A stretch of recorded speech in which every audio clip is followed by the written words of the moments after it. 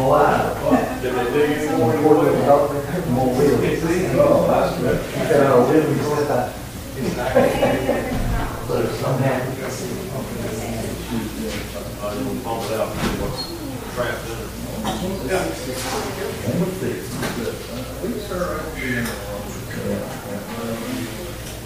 Hey, Ian. Hey, how are y'all? Hey, y'all doing good tonight? Well. Good. Thank you.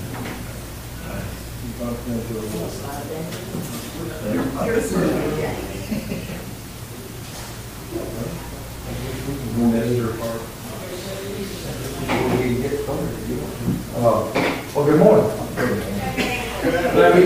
I've had a day today. I'm going to go ahead and tell on myself before my brother tells on me. I ain't gonna tell on you. Well, I'm going to. Okay. I had to go pick up, I had one truck at the shop, and so I had to take one to get to other one.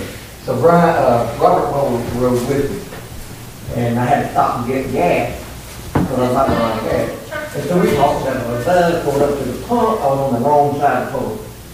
So I made a loop and come back and went to the wrong pump, put the credit card in, opened up the thing, stuck the snoop in the thing, and I realized there was only one button to push, and that wasn't what I wanted. When I looked at the button, it said diesel.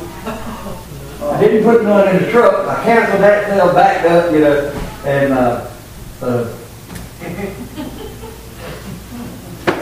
No diesel in the gas. well, and to make things kind of ironic about that, one of our school board members posted a picture yesterday.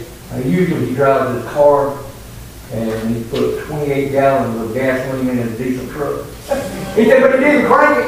He said he realized what he'd done. He said, so he called the tow truck and took a picture of it being put on the rollback. He said, lie. But anyway, other than that, I'm doing pretty good, I guess. Get it out of you today, because tomorrow go to Virginia, so. Tomorrow I'm a passenger. Yeah, there you go. I'm a passenger, man. I ain't gonna figure out where we're going. I just got to ride. Anyway, praise and prayer request. Any prayers and prayer requests? Sharon's sister Zona is home. They told her the best they could come up with was either it was a viral or food poisoning. So we think it's viral because Sunday evening her daughter got sick. Monday her daughter's husband got sick, and then this morning Sharon's brother got sick. They were all rode together, so we're thinking that's what it is. More viral than food poisoning. Because we all ate at the same place, and they're the only ones that got sick. And Zona, she never even got to eat, so that what could have been the food. Anyway,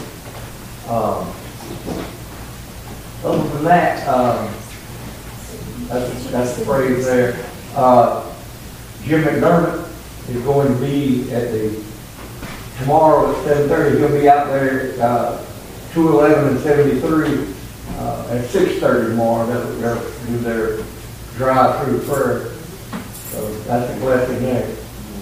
They're having something on Friday night. I think it's a praise celebration. Is it Sunday? I believe so. Sunday Baptist Church.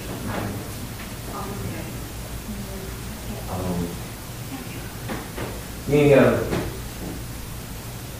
We have the memorial service for Martin tomorrow from 2 to 3:30 over in the dining room at our place.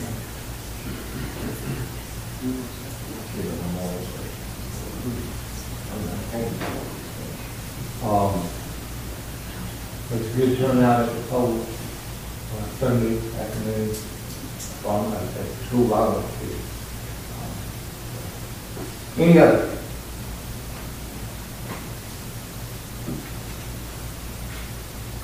Jim McDermott.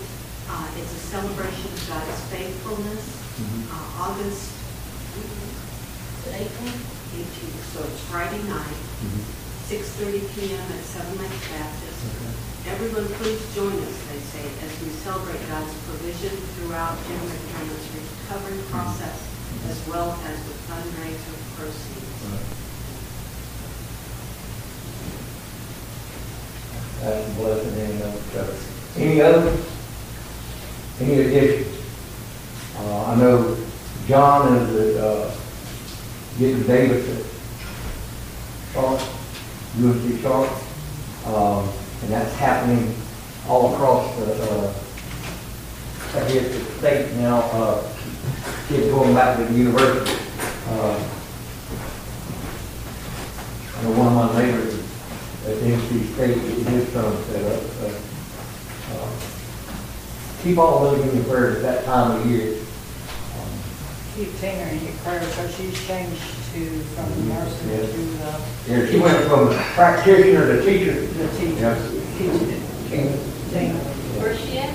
She went to Union Union High. High to teach. Teaching nurse.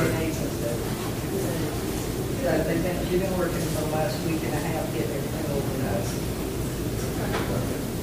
Any other? Travel mercy for tomorrow. Yeah, travel mercies for tomorrow. Travel mercies for Kathy and the kids as they travel. They back yet? All right. Cool. If there's no other, we'll go to morning prayer. Most glorious Lord God, we love you and we thank you for this day, Lord. We thank you for your mercy and your blessing. God, we ask you to continue to guide us as we go forward. Lord, we ask you to be with all the ones that are on our prayer list and those that were mentioned tonight, the memorial service and Mr. McDermott's celebration. Lord, Lord, we just praise you for all the blessings that you bestowed upon us. And we never take them for granted. Lord, we thank you for the things that we don't mention and lift up in our prayers and the provisions that you continue to kind of on us. Lord, I just love you with the way that things are working in the world right now, people responding to the gospel message. We love you. Open this word up to us. May Roger and I be able to deliver the word for the hearts that need to hear it and be able to walk it out into a world that is crying out for love and your hope that you offer. In Jesus' name I pray. Amen. Well, we're in chapter 6. We finally, Roger, in my absence, finished up chapter 5, and so we're going to start in chapter 6. And I'll probably read the first 5 or 6 verses, and we'll go from there.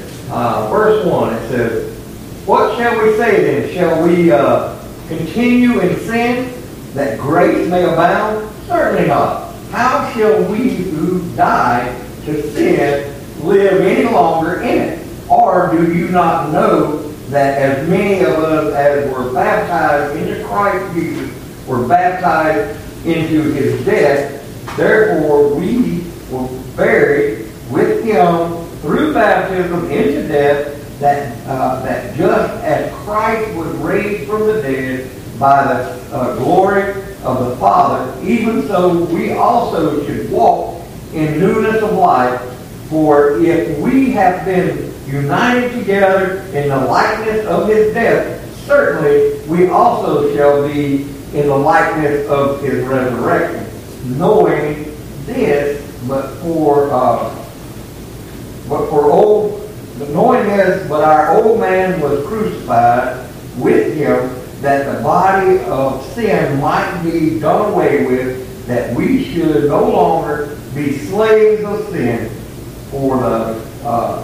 For he who has died has been free from sin." I'm going to stop right there. All right. Well, I'm going to go ahead and read number 8. So now, if we died with Christ, we believe that we shall also live with him. We'll stop there. All right. So God shows us that sanctification is through the Spirit. It's through the Spirit. Christ did not mature by continuing in sin. He wasn't sinless to start with, but Christ set us free from the control of sin, and we'll get into that in verses 6 chapter 6, verses 1 through 10. And so as we dive into the control of sin, the first couple of verses talk about God causes us to think about certain questions. 6:1. So God causes us to question what we think and do. God wants us to question how we should act under grace. Romans 6:15, which we haven't got there yet. So how should we act? How should we act under grace? Should we continue to live our lives like we did prior to coming to Christ? Or should we be changing not only our thought processes, but our thinking with the help of the Holy Spirit and our brothers and sisters who help us come to maturity in Christ? So God asked if we should continue in sin so that grace may abound. No. How will grace abound if we continue in our sin? That's one of the problems that we have in Western Christianity today. We have people who've accepted Christ. We have people who have had a real experience with Jesus Christ, yet they haven't matured. Their prayer life. There's an old saying that, the more you don't pray, the easier it is for your old life to come astray. Come out and go forward. And we're so caught up in the way that society is today, we don't, there's people that live on our street that we don't even know. When I was a child, and coming up during my childhood, everybody in town knew who you were. I mean, you couldn't do certain things without it beating you home, and they didn't have cell phones. And so we don't have that relationship anymore. We just don't, because people are so caught up. And then we have cell phones and things like that are conducive for isolation, individualism. That's how we hear is I'm entitled to my beliefs, and if you don't like it, then you must be something wrong with you because you're supposed to feed into my personal beliefs. And that's the way it's going on today. And that's not right. So if we continue in our sin, we have no testimony. We have no testimony. Why would somebody on the outside see us? They know we go to church because they drive by and see our cars parked out. And we don't live any different than they do. Why would they want to come? Why would they want to come? Why would they just think that this is just a social club or some kind of exclusive secret society or something, But we have to be different. We have to respond different to the world around us. And we can only do that through growth and faith in Jesus Christ. There's no way to make those changes. Go ahead. This is you brought out. We're just going to tell us how to live. Right. How to live. Okay, what's our part? How do we you get to it goes back to Romans 2:4. God does not want us to despise His goodness. Now think about that. We come to Christ and we're starting to grow, and we see brother so-and-so or sister so-and-so, their lives haven't changed that much, or either they have slid back and they're just living with one foot in the world and one foot in the church, ever how you want to put it. And so, it's like a single teenage boy or a single young man. And I remember a Sunday school class when we had to discuss, we were talking about the thief on the cross. And one of the members of the church said, he said, I'm kind of upset about this. He said, here I have my whole life lived for Christ. I've done everything He's asked me to do and all that. He said, and then the guy on the cross gets him by the skin of his teeth. It's kind of not fair, is it? He said, here I am. I said, but here's the deal. That invitation is open to everyone. It's open to everyone. I said, and I'm going to be honest with you, if I make it by the skin of my teeth, that's better than not making it at all. And they said we're going to have, they're training us in this life to do something there. I said, if I'm the janitor, it beats the CEO of Hale. And so, how do we do this? We don't know when it's someone's time to come to Christ. That's not our place. Our place is to share with them. Pray to see you do it. But we see each other, and that's why God tells us we're to love our neighbors as ourselves. Because if we see brother so-and-so struggling with the, or he's not struggling, he's not trying with something, whatever that subject may be, or whatever that advice may be. And here we are, we're over here, we have the same issue with that, but we're not giving into it. And you see everybody treating him no different than they're treating me. And here I am, I'm Lord, he's having to help me every day. Yes, that can build up some hard feelings. And so, well, God, why are you being good to him and not being good to me? Well, he is being good to you. He's really not being good to him, because that guy didn't take, it didn't take. It might be one of them ones, we Baptist preachers like to think about holding somebody under the water and give a little soliloquy and then pull them back up, when you baptize them, just make sure it took. That what's going on with somebody else, that's between them and God. And we come along and kind of encourage them. But we're not supposed to and we as humans are prone to do this, compare ourselves to others. Because we've been brought up, especially in the United States, we've been brought up in a society that teaches us you have to earn your reward. You have to earn this, and especially if you ventured off into any of the government agencies or military, I can remember our girl started telling us the first thing it says, I'm not your mom, I'm not your dad, I'm not your friend. You'll remember my name the rest of your life. And if you're not first, you're not crap, because you're the first loser if you come in second. Nobody knows who comes in second. Nobody knows who finished last. Everybody knows who won. And so it's very competitive. And then you get that instilled into you as a young man, and you take it out into the world. And that's the opposite of what we need to be doing. We need to care about each other. The one thing that they did is they told us that the first two letters was us. U.S. I just happen to be honest. The U.S. Army said the first two letters is us. And boy, ain't nobody else. It's just us. We're the only ones that's going to save us. We're the only ones that's going to look after each other. It's us. And so we learned to work with a team. Somebody said, I would go back and get them and help them. That's what you ran as a team. And so that's what Christianity should be like, a team, a giant team. If just for instance, if Robin's hurting, then all of us in this church should notice that she's hurting.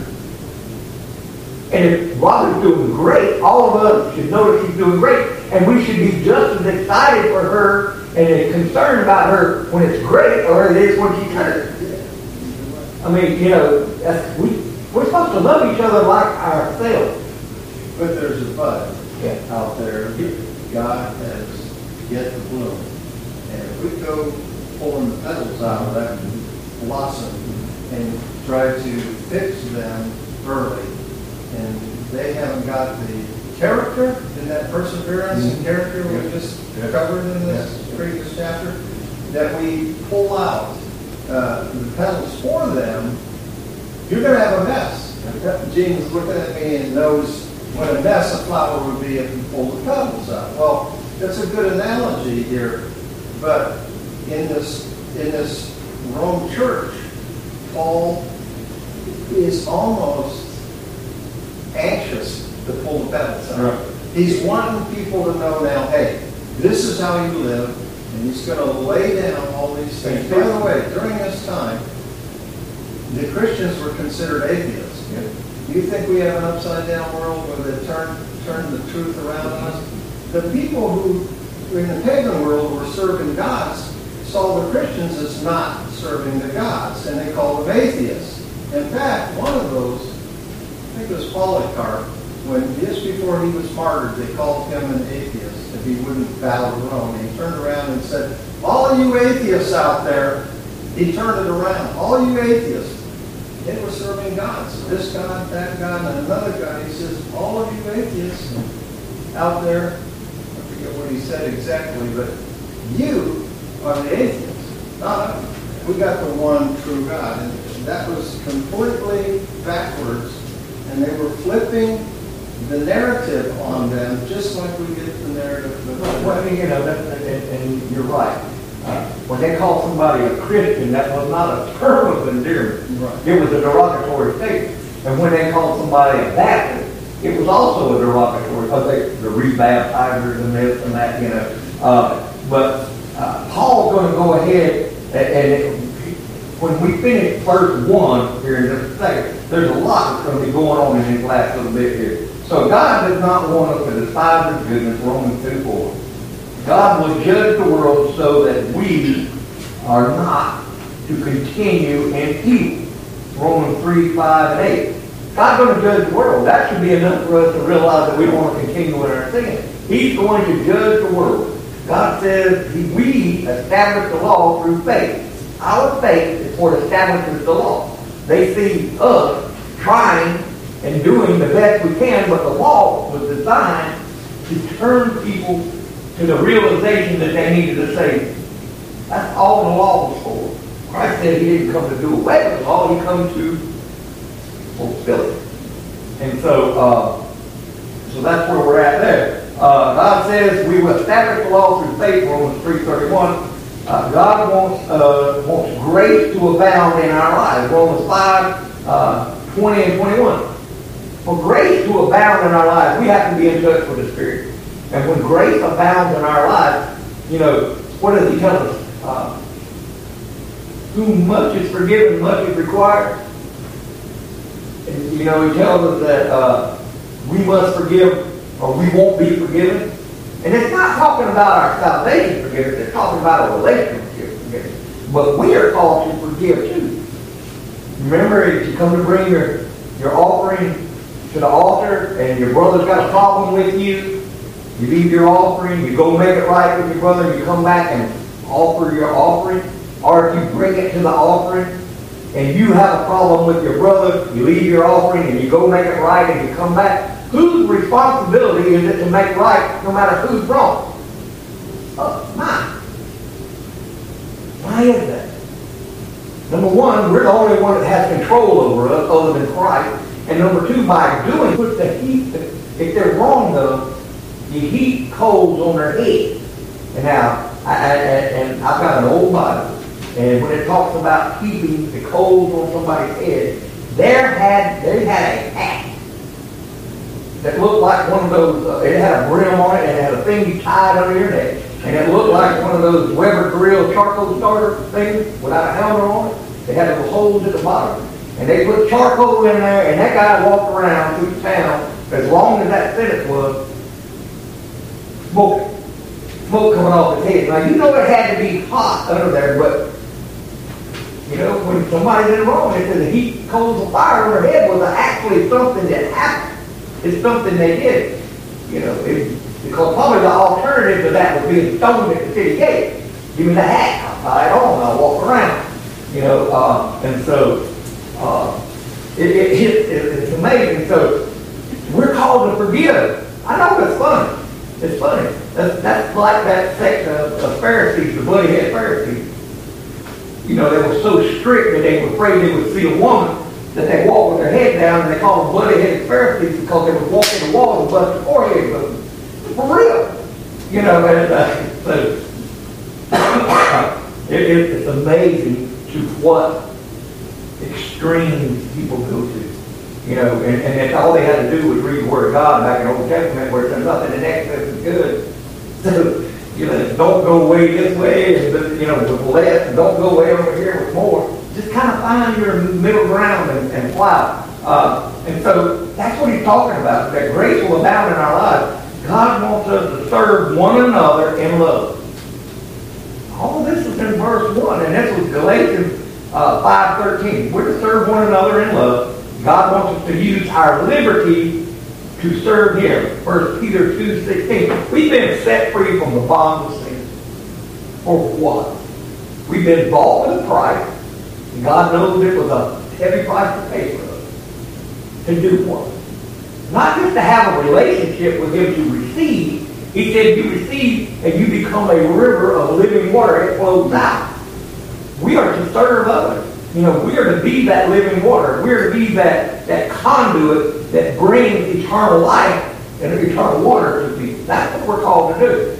And so, God says that some turn the grace of God into bondage. Now, we're getting into the pharisaical part of it. we're getting into the rules and the regulations that man puts on people to take the grace of God and turn it into bondage. You can lose your salvation. Yeah. There's different ways. You can't be saved because you haven't spoken tongues. You can't be saved because you haven't received this gift or that gift, or you haven't manifested that gift in your life. Those are all man things. Those are all things that people have put, and it put bondage on people coming to Christ, or having to come to Christ. Like the Jews were talking about, you got to be circumcised. And then that's when, earlier in the chapter there, Paul talks about the circumcision and the uncircumcised, so which one is right? Abraham didn't have it, but yet God found him right, go ahead. McDonald puts it this way. It's the same thing that the people make an argument. And I'll read down through the 5 points of it. It comes right down to what you said. If we are sinners and cannot help ourselves, we will continue to sin in the future. Second, grace through faith saves believers from condemnation apart from the law. We know that. So, maintaining a believer can live sinful lives without losing salvation. Grace is not sufficient motivation for holy living. These are logical thinking from this verse that is from the argument outside of Paul. So therefore, you must put people under this restraint of the law again. Right. So that's where they get pharisaical. They put them back under this restraint of the law. Right. So now we have to go under the law and be good, and we must penalize. We must beat ourselves into submission, right? Doesn't work. It's a flawed argument. And that's what Paul is saying. In this first part of this, he makes this, there's 4 parts to this whole thing. The 4 parts, it starts in a concept where he is talking about the initial part of it. That, here it is, reasoning. There's 4 things: reasoning, appealing, commanding, and warning. And the last one of this whole chapter is a warning.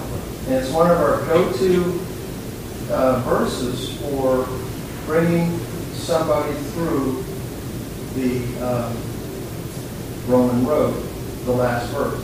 But here's the point. Paul, in these sections, these first 11 verses, is talking about reasoning. You cannot, because you are united with Christ.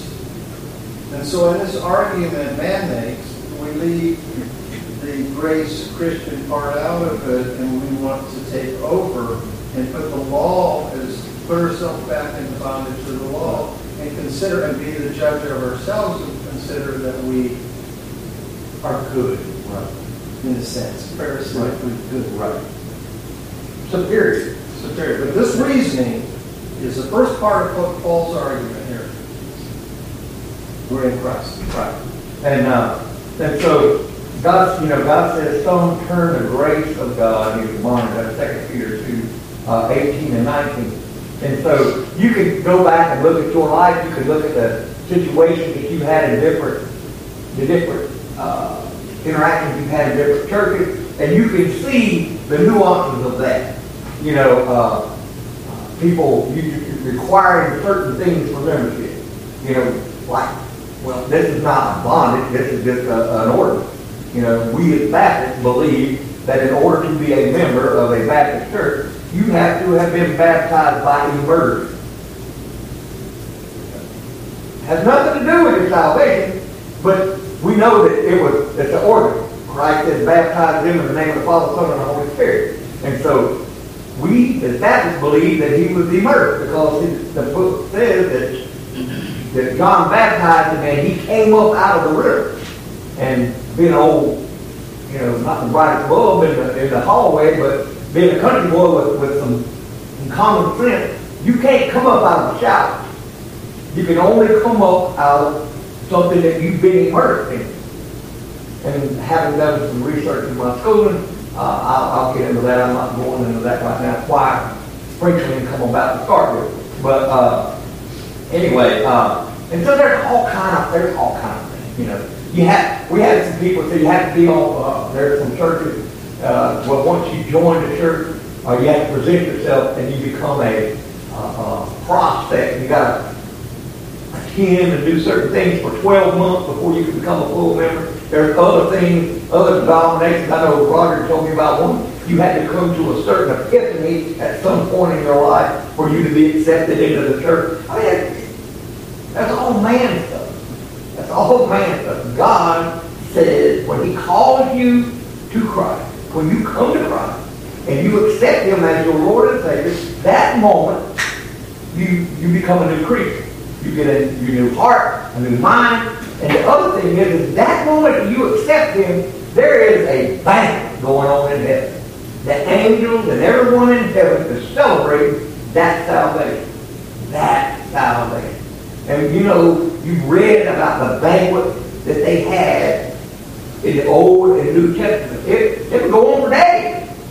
And those people are up there praising God that that's one soul that's saved in Him. And so, those are the things that we need to be aware of. And you don't find them just by talking to brothers and sisters. You find them by reading the Word of God. Nuggets. You pull these nuggets and jewels or whatever you want to call them. And God says that some turn the grace of God into losing Jude for. There were people that, and there still today, there are people who take the Word of God and they take a position and they do things not right. It's not biblical. It doesn't tell you anywhere in the Bible that it's biblical, that it's Christ-centered. And they take it and they convert it. And so how do you know whether you're in a converted church or not? If you don't know the Word of God and you're not having a relationship with Christ through prayer, growing in faith, you might sit there. You might sit there. You know, I'm not calling out any other things, but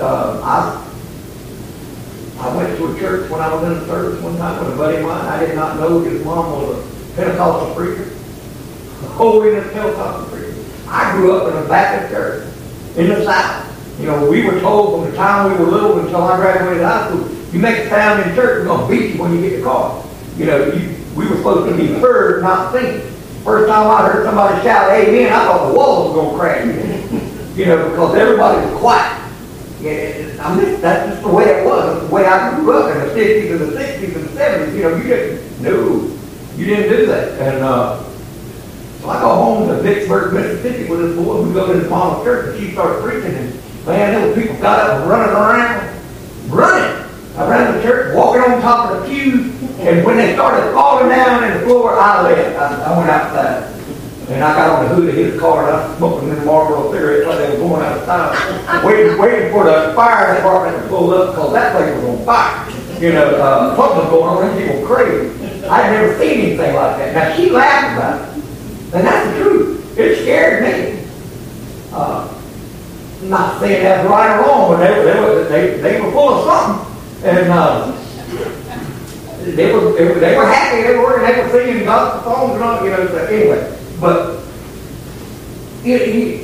I'm not saying that's foolish, but if you've never seen that, that's like going to the mountains. Like this buddy of mine went up there, he had to redo because they was brought the snakes out. He left. I said, well, I'm glad you did. I'm glad I didn't go with you. I was supposed to go with you that weekend. But who knows? You know, we know what God called us to do. You know, they get that thing from Mark, in the book of Mark, where the snake bites you up, you know, and they drink arsenic and poison. Why do you want to test them? Why? What if he said, no, today ain't your day? Boom, you get bit, you die, or you take a drink of this and you poison yourself. No, he said, don't test me. You're to try the spirit, you ain't supposed to test it. But anyway, and so this is, Paul is saying this is a position. Right. This is a position. Right. You are in Christ. Right. And it's secure. And it's because of grace. But what is he shifting gears here on? He's shifting gears to a practice. Think about that. Doctors get a practice and make mistakes. If we get a practice not sinning. We need to practice. So that's what he's going to tell us in verse 2. Thank you. You know, I mean, verse 2. That's exactly what it is. It's not something that's guaranteed, Right. but it's something we begin to do Right. in to meet the orthodox thing, the doctrinal thing Paul's trying to lay down here. We're going to practice being good. Sure, we'll fail. But in practicing it, that's where this crazy argument comes. Let's go back to the law Yeah. so we can penalize each other for not getting it right. No, that's not what he's saying. Yeah. And, you know, God says that we're not we should never think that way. Because we do. We do. I mean, He knows. But that's why He's telling us through Paul, we shouldn't think that way. I know you're going to because I was with you. And so God says we should certainly not think that way. God says that we should test the Spirit. You notice I said test. Didn't say try. Didn't say, we're to test the Spirit. 1 John 4:1. We ain't supposed to argue with them. We just supposed to test the Spirit. You can tell whether it's a good spirit or a bad spirit. I've had people come into my office wanting counseling, and they try to convince you that the Lord told them that what the act they were coming to talk to you about, which is unbiblical, that they were told by the Spirit. I told them, and I had to tell them, I said, look, I'm not trying to upset you. You might have heard a spirit, but I can assure you it wasn't a Holy Spirit, because a Holy Spirit will never contradict God's Word, period, ever. And so that's not what they were looking for, and they kind of got upset, and then they realized that that's right. And so God says that our old man has been crucified with Christ. It's been crucified. Metaphorically and spiritually. The old guy has been put away. You're a new person in Christ. That's the first miracle of your salvation, is you are a new person. That is your first miracle. And you won't find that out until you get a little bit longer, farther in your journey and maturity. Because you're starting out, you're like a newborn baby, you're on milk. And so we're going through that. That's Romans 6, verses 5 and 10. God says that we are to act on that fact. That Romans 6:11, which we didn't read, we stopped at 8 or 10, but we're to act on that fact. That fact that we have been crucified. The old man has been crucified with Christ and has been buried. And God says that we have died to sin. We're dead to sin. Just like Christ. Once and for all. Period. It's over with. The sins are not, the penalty of sin now has been taken care of. And God can't see him. This is far as from the east as from the west. God says that we got right. Go ahead. He said that we have died to sin, and He gives us an example of dying to sin, like Joseph in Genesis 39:9. Joseph died to sin. God says that we learn to hate every false way. King David wrote that in Psalm 119:104. God says that we do not practice sin because of our new life. 1 John 3:9. We have a new life. I told you about, when I came to Christ and really understood it. I told everybody. And finally one day my dad said, man, you got to lighten up on this. He said, oh, we hear it from you 24/7. I said, well, tell me something better. And so I was a teenager, and he said, I can't tell you anything better, just lighten up. And God says that we are crucified to the world. Let me back up. God says that we do not practice sin because of our new life. 1 John 3:9. God says we are crucified to the world in Galatians 6:14. God says we should no longer live in sin. He said that His love should cause us to purify ourselves. 1 John 3:1-3. We're to purify ourselves. That's why we go to God daily in our prayers. We get up in the morning, we ask God to guide us during the day. During the day, we make mistakes, we do this, we ask God to forgive us. We need help, we ask God to help us. If it's nothing more than trying to get a nut on a bolt that's in a hard spot. And we try, and we just, Lord, you got to help me, I can't do this. And then all of a sudden, next time try it goes on. We have to call upon him on all things. And so he does this, and we're to purify ourselves at night before we go to sleep. That should be the last thing that we do. We should ask God to forgive us of our sins and protect us during sleep and give us the ability to rest well so that we can try again tomorrow. You know, and my start my day with Lord, please help me not to drag your name through the mud. Go ahead. Paul here, when he starts out, and you'll see this repeats itself. What shall we say then? And then he says, don't you know? He's telling them, don't you know that we died to sin? No, we're not going to continue sinning. We died to it. Christ died to it. We were baptized in it. We were crucified in it. Stop it. Yeah. Don't put your arms around it and hang on to it. Leave it alone. You're going to mess up. But it should be an abhorrent. The Spirit should be pricking you every time you do something that is against the righteousness of God. You have been declared righteous. Now, he's trying to get him to feel this. Right. No. And that's what he never. That's what he's saying here. You know, God says that we should no longer live in sin. He says that his love should cause us to purify ourselves, 1 John chapter 3, verses 1 and 3. And that's the practice. Right. To purify. Right. To try. Right. To bring the try to the table. I love that. And God says we're now to bear fruit to God in Romans 7:4, which we hadn't got yet. He makes it possible for us to live under him in Galatians 2:19. God says our lives are hidden with Christ in God in Colossians 3:3. Our lives are hidden. If our lives are hidden in Christ, who can harm us? That part is secure. It's a secure place in the universe of all of creation. Because we are hidden in Christ. With Christ in God. We're hidden in or with Christ in God. So that's Colossians 3:3. God has given us 24. The Holy Spirit comes to live unto righteousness. If we will yield to it, if we understand it, that the profane world calls it conscience. We call it Holy Spirit.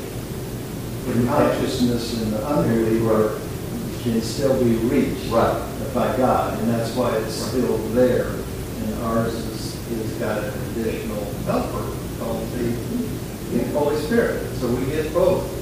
We got a conscience, but we got this Holy Spirit with really rails on it. And he's going to finish up. I like the way he finishes up verse 2. You know, I'm going to read verse 2 again. It says, certainly not. How shall we who died to sin live any longer in it? All right?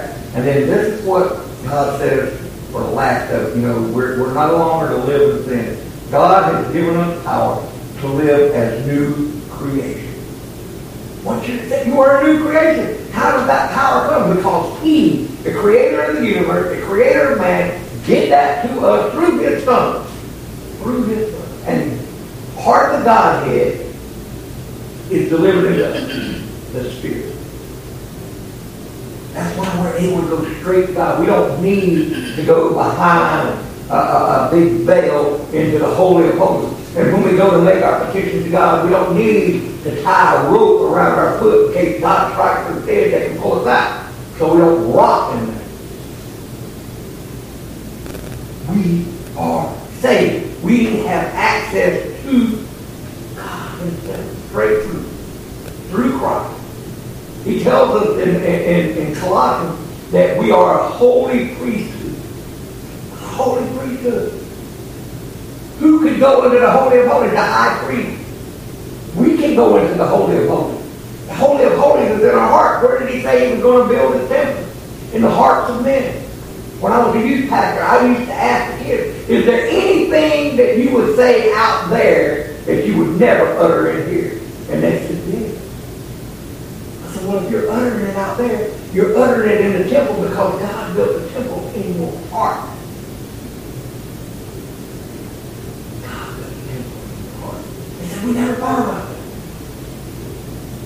I didn't either until I got convicted.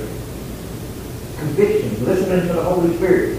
Things that you're doing wrong come to you. And that, for me, when I do it, right there, at the bottom of my stomach, it makes me sick on my stomach. I'm hard-headed. And so there's a lot of times I get sick on my stomach because I refuse to listen to the Spirit. That's on me. But that's 2 Corinthians 5, 14 and 17. And so, we've been raised to walk in newness of life. In verse 3, it says, we have been baptized into Christ, or into Jesus Christ, 6:3. Jesus has baptized those who believe in Him. We have become the temple of God. What they're talking about that. 1 Corinthians 3:16. Isn't it amazing? Have you ever gone through the Bible and read every chapter 3, verse 16? They pertain to Jesus. 3:16? Yep, 3:16. I did that one night. I was bored and I said, let's do this. And so, 1 Corinthians chapter 3, verse 16, we have become the temple of God. It's about Jesus, it's about God. Verse 3:16, everybody, John 3:16, everybody knows that. And just go through one night and just read it, you'll be amazed. You'll be amazed. We are to glorify God with our body and spirit. 1 Corinthians 6, 19 and 20. It's not just that we're to glorify God with our body by sustaining from lewdness and all that, but our spirit is to be spiritual. Have you ever run across somebody that said they were Christian and they were mean to everybody? I mean, look like they've been walking around sitting on a fire pickle or something, and they just have a bad disposition. You can't serve God and love Jesus and be ugly to His people that made in His image. You can't do it. You can't do it. What did He say? You can't serve two masters. So we're supposed to be not only transformed in our physical outward, but we're also to be transformed in our spiritual life, our inward self, that God, the Holy Spirit talking to us. It took me a long time to get comfortable to tell people I love them. Now I almost do it out of habit. But it took me a long time to get there. It seemed like it was uncomfortable. Well, how are they going to react? What are they going to say when I say I love you? How are they going to respond? And I care now. I just say it because I mean it. But it was hard to do. Just like now, I'm working in my prayer to call Christ Daddy. And I haven't got there yet. I haven't got there yet. I still call Him Jesus, still call Him Father. I haven't got there yet. And it's not so much that it's out of a sign of respect, because I'm not that comfortable doing that. In Spanish, when they pray, they call it Señor. Señor. It's praying, the guy was praying today in Spanish, and Señor, Señor. I was like, I get that. I know now. What I just want to add into this baptism and to His death. And we died with Him, and we were raised with Him. When did this happen? Over 1,900 years ago this happened. It happened at just the right time. Those words come alive to me so many times. At just the right time. You know that the New Testament never contemplates anyone ever not being baptized by immersion, but assumes if you have converted, you have submitted to baptism completely. Never does it question that anywhere in the New Testament. It always assumes you submit and be baptized once you have become a believer. Jesus baptized us into Himself. We have been baptized into the body of Christ. 1 Corinthians 12:13. We have also put on Christ. It's not just that we've been baptized into the body. We have put on Christ. Now, I'm going to, like I said, I'm a little sensitive. So, God is sitting in heaven.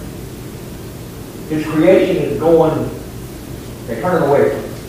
So what does he do? He has a miraculous birth. His son, his physical son, birth through a virgin birth. So the only DNA is from the mom. And if you were to check that, there's only one it could be because that did it.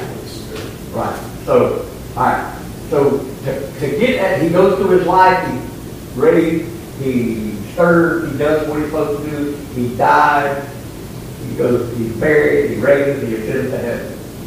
So the Creator of the universe come down off his throne, put on flesh. The Creator of the universe put on his creation, walked in it, freely let himself die, was risen as a substitute for us, walked around for 40 some odd days, 500, 600, 700 people seen it, and then ascended to heaven, and is alive sitting at the right hand of the Father. How do you wrap your arms around it? The man who created me came down to save me. He did that for all of creation. He did that for all of creation. He came down, he baptized, we were baptized into him. We have been joined to Christ. We are to live our lives to please him. We would want to, that kind of thing. I mean, think about what he's done. You know, he said, I bought you with a price. So Paul recognizes that. He starts his soliloquy or his introduction to the various churches. I, Paul, a slave of Christ, a bondservant of Christ. We're all bondservants. We're all. You know, it's not what Jerry wants. It's what God wants. What does he want Jerry to do? What can I do for you? Let me recognize the people and the circumstances you're put in front of me. And you see these things. And so, that's why it says, I will give the North Carolina Baptist, they changed their little logo about 10 years ago, and it makes beautiful sense. On mission in Christ. On mission in Christ. Yeah. And so that's what we're to be. You know, we're on mission in Christ. Our mission is to share the gospel. And to quote Adrian Rogers, when necessary, use words. Our lives should be a picture of Christ's work in us. And then Jesus has baptized us into his death. We have been buried unto his death in Romans 6, 4, and 5, and we are now to live unto Christ in Galatians 2:20, chapter 2, 20 and 21. We've been raised into him. We've been raised, baptized into Christ, into himself. He baptized us into himself. We've been, and all we have to do is believe in him. And we're secure. Because remember, it said in the first verse that we've been hidden with Christ in God. And what did he say? Who the Father puts in my hand, no man can take out. If no man can take you out, you can't even take you out. And for those who worry, have I committed the unpardonable sin, by the fact that you're asking that question, the answer is no. The sins have been done over 1900 years ago. The penalties were right. You know, I go back to Gary Habermas. You know, Jesus came down as an evidence. Here he is, a man, and proved that you could live by the law, and did it for us. So he was a perfect sacrifice for us. But he left us with over 500 eyewitnesses They were eyewitnesses. And Gary Habermas, when he went to do his thesis, said, I want to prove the resurrection. The most absurd claim for a doctor's thesis. He said, I can only write probably 150 pages. He said, you're going to have to write about 200. Well, I'll try. And he went back, he said, you can't use the Bible. He actually was able to use the Bible, but he proved it against many other historical things that didn't even come close to the... 25 years later, Paul's writing this letter. 25 years later. The closest things this is eyewitness things, Galatians and 1 Corinthians 15, I believe it is. Eyewitness comments, and Paul proclaims it so well. Gary Habermas used it. When he used it, the professors who were atheists and were agnostic and were Jewish gave him a gold star on an 850-page thesis when he was done. The guy has been loud ever since. He teaches at Liberty. He's writing his last 1,000 pages of book to proclaim Christ. And the point is here, it's right out of the Bible. He couldn't use the Bible, but the Bible stood so solid they couldn't turn it down. And we have it. We have it today. And he has all these eyewitnesses. And his biggest part, as you know, the apostles went to their death believing this. And a lot of other ones were burned on poles and crucified believing this. No one goes to their death believing something so unified, went to their death believing this. You can based on the first thing about Paul that strikes me is Paul was called an apostle, but his eyewitness accounts of Christ was from the other side. He was a descendant. He was a doubter. He was a protagonist. He went around and he met with all the guys in the Sanhedrin trying to convince them that we didn't kill this guy. So he was a blasphemer. That's what Paul said. Christ was a blasphemer. And then on he gets his warrant to go to Damascus, and on the way he has an encounter, changed his life forever. And he suffered a lot for the Lord. But that being said, when he's making his arguments and stuff, we forget that he studied under Gamaliel, and that was one of the top rabbis and teachers of the time. I mean, he knew Jewish law inside out. Started as a child, being taught to it and memorizing it, and then went to the university and became, for all practical purposes, he was a lawyer in line, or a judge in line to be sitting in the Supreme Court. So that's what the Sanhedrin was. Not only was there the Supreme Court, but they were also the Senate and the legislature. And so he was in line. That's a powerful place. And so 180. Yeah, 180.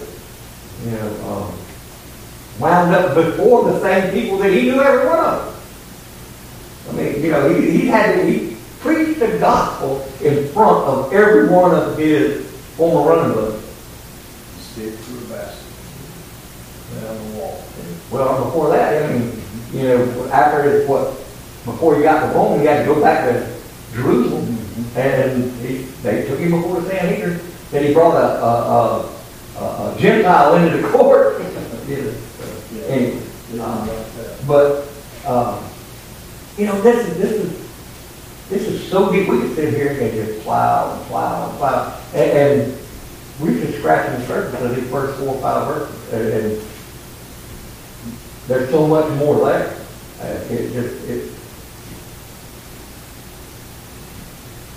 And for those of you that don't know, I have no idea what Roger studied for this, and he had no idea what I studied.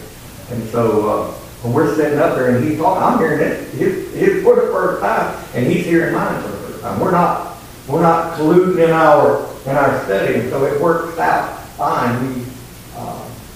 We're able to, by the grace of God and the Holy Spirit, it becomes coherent, at least to us anyway. Any questions, any comments? And anytime we're doing this, if you have a question, ask. We won't lose our train of thought. We'll try to do our best to answer the question if we can. And then there's some questions we just I don't know, we'll have to ask you when we get there, and that's okay. So, excuse me, what verse will we be on? What passage? 5, verse 5. 5, okay. Actually, verse 4. I think we'll 4 or 5. We'll back up to 4 and go from there. Okay. We only really got through 3 words. Sometimes it's light, and then there's other times 1 or 2 verses, and that's all you can do. But it's just so rich with the and so we have foul poles set up to make sure that Roger and I are within the ballpark, and Miss Rachel lets us know if we hit a foul ball or not. Because she's judging us against J. Warner McGee, and she keeps telling us we right on line. And everything's fine. I went on through Romans 8. I've went that far, but I've got this restudy with Dr. McGee. He's not real happy with me right now. And my BBM radio is not playing, so I'm listening to K-Love, and they're just bouncing around with all that crazy music. And I go to sleep with K-Love on, which is not a good way to go to sleep. Then I get tired of listening to K-Love, and I turn on my CD player, and I get this beautiful, marvelous. She came to Quail Haven and did a concert for us, so I listened to that. And then we go back between, anyway. So just pray that I will find a radio, because my radio decided it just won't work anymore. And I don't know what, got to get another. Yeah, I had two titles to chapter 6. I tried to put a title to it. What does it say? One is practicing Christianity, and the other one, someone else kind of, holy living. Holy living. And that's what Paul's trying to do for us. And it's strange how he brings, or the depth he brings is so hard to quite bring it out when you read into it your own Western thinking, and you got to go back to how Paul was talking to his audience a little bit. It's all good. Well, if there's nothing else, let's go to the Lord in prayer. Well, Father God, we love you, and Lord, we thank you with your word. We thank you for the fact that we have your word. Lord, we're most thankful for the fact that we're endowed with the Holy Spirit so that we can rightly discern your word and comment on it as you guide us. Lord, we do this for your glory and for the advancement of your kingdom. Lord, bless all of us as we go home. Bring us back safely Sunday so that we can worship you. In Jesus' name I pray. Amen.